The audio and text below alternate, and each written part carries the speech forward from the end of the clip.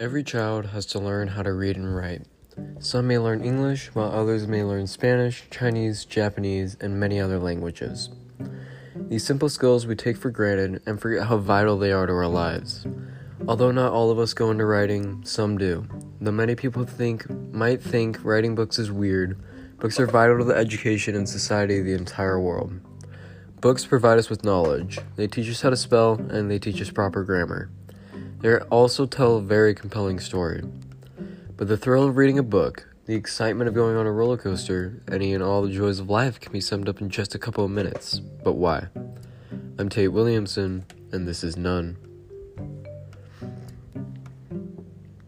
Agatha Christie is one of the most well-known authors.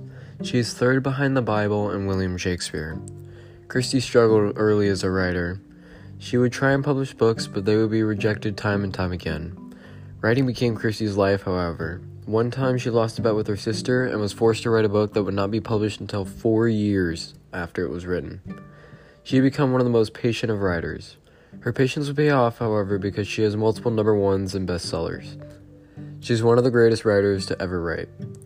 In her later years, she considered herself retired at the age of 75, but would continue to write until she died at 86.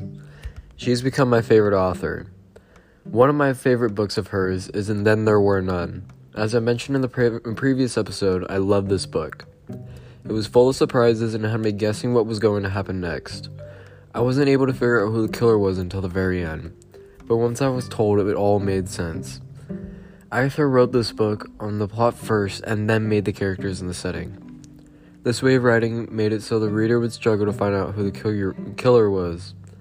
There were no shortcuts and no way to predict the ending like you could in so many other books, which made me love this book more and more. This book made me fall in love with Agatha Christie's work and the mystery genre. Since reading that book, I have read Murder on the Orient Express and Death on the Nile. Both were great books, but it goes to show how good of an author she is.